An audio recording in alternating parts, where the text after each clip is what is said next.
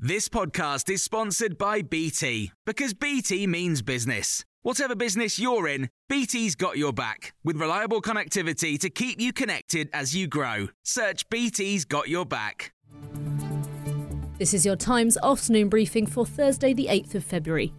The Chancellor's said Labour's only economic plan is to copy the Conservatives, as Sir Keir Starmer is expected to drop his £28 billion pledge on green policies if they win the election. That's despite saying this to Times Radio earlier this week. We're going to need investment. That's where the 28 billion comes in, that investment that's desperately needed for that mission. The UK director of the pollsters More in Common, Luke Trill, told Times Radio why Labour might have dropped this policy a couple of days later.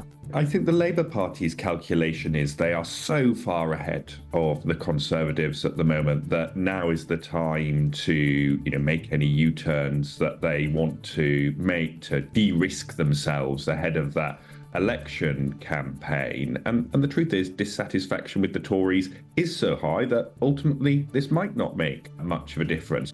The number of people who had been waiting more than a year for hospital treatment in England at the end of last year was 337,450. That's down 20,000 from the month before. The overall waiting list is 6.37 million patients, which also decreased slightly in a month. Police have raided 2 addresses in North Tyneside looking for the suspect of the corrosive substance attack in South London last week. Officers have been searching for Abdul Azadi for nearly 8 days after a woman and her 2 children were put in hospital. One address was his workplace. Russia's Central Election Commission has banned a man from standing in the presidential election. Boris Nadezhdin is an anti-war candidate who wanted to stand against President Putin in March. The commission said it found irregularities in more than 9,000 of the 100,000 signatures of support submitted by him. Rishi Sunak has said it was sad and wrong to link his comments at Prime Minister's questions yesterday to the case of Brianna Ghey.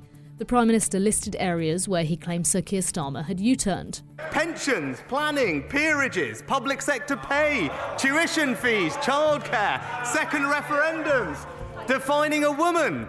The father of Brianna Ghey, a transgender teenager who was killed last year, said he was shocked. Chris Philp, the policing minister, told Times Radio he was sorry to hear the father's response, but defended the comments. What he was saying was he was listing out a whole range of different things, or like 5 or 10 different things, where Keir Starmer has flip-flopped or U-turned. He mentioned Keir Starmer's flip-flopping on the trans issue as one of a list of things. He didn't make any reference to any individual, and that is what the Prime Minister was saying at PMQs yesterday. For more stories like this, listen throughout the day to Times Radio.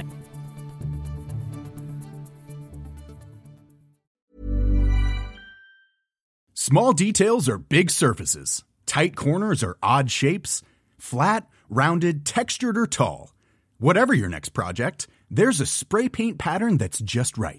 Because Rust-Oleum's new Custom Spray 5-in-1 gives you control with 5 different spray patterns.